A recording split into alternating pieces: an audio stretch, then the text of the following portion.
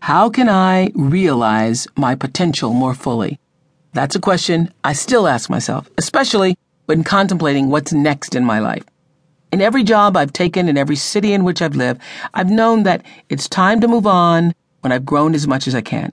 Sometimes moving on terrified me, but always it taught me that the true meaning of courage is to be afraid and then, with your knees knocking, to step out anyway. Making a bold move is the only way to advance toward the grandest vision the universe has for you. If you allow it, fear will completely immobilize you. And once it has you in its grip, it will fight to keep you from ever becoming your best self. What I know for sure is this: whatever you fear most has no power. It is your fear that has the power. The thing itself cannot touch you, but your fear can rob you of your life.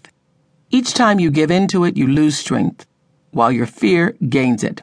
That's why you must decide that no matter how difficult the path ahead seems, you will push past your anxiety and keep on stepping.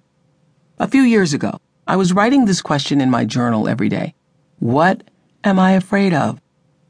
Over time, I realized that while I'd often seemed brave on the outside, I'd lived much of my inner life in bondage. I was afraid that others wouldn't like me. I was terrified that if I said no to people, they would reject me. Everything I did, thought, felt, said, or even ate was connected to the fear I carried around with me, and I allowed it to block me from ever knowing who I really was. Dr. Phil often says, you can't change what you don't acknowledge. Before I could challenge my fear and begin changing what I believed about myself, I had to admit that, yes, I had always been afraid, and that my fear was a form of slavery. Author Neil Donald Walsch says, so long as you're still worried about what others think of you, you're owned by them. Only when you require no approval from outside yourself can you own yourself. It's true that when you summon the courage to cast a vote for yourself, when you dare to step out, speak up, change yourself, or even simply do something outside of what others call the norm, the results may not always be pleasant. You can expect obstacles. You will fall down. Others may call you nutty. At times, it may feel like the whole world is rising up to tell you who you cannot become and what you cannot do. It can upset people when you exceed the limited expectations they've always had for you. And in moments of weakness, your fear and self-doubt may cause you to falter.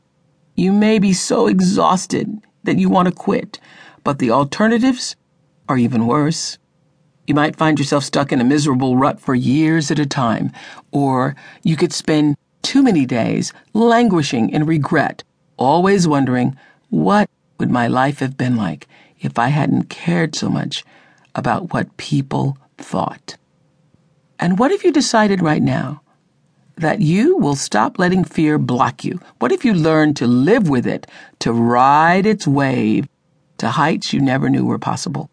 You might discover the joy of tuning out what everybody wants for you and finally pay attention to what you want and need. And learn that ultimately you have nothing to prove to anyone but yourself. That is what it truly means to live without fear and to keep reaching for your best life.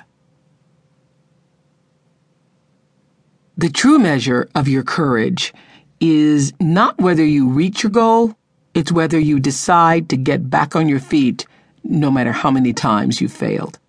I know it is not easy, but I also know for sure that having the courage to stand up and pursue your wildest dreams will give you life's richest reward and life's greatest adventure.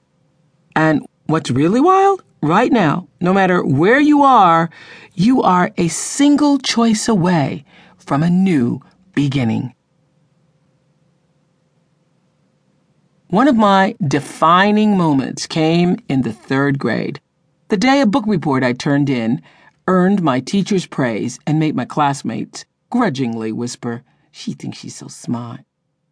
For too many years after that, my biggest fear was that others would see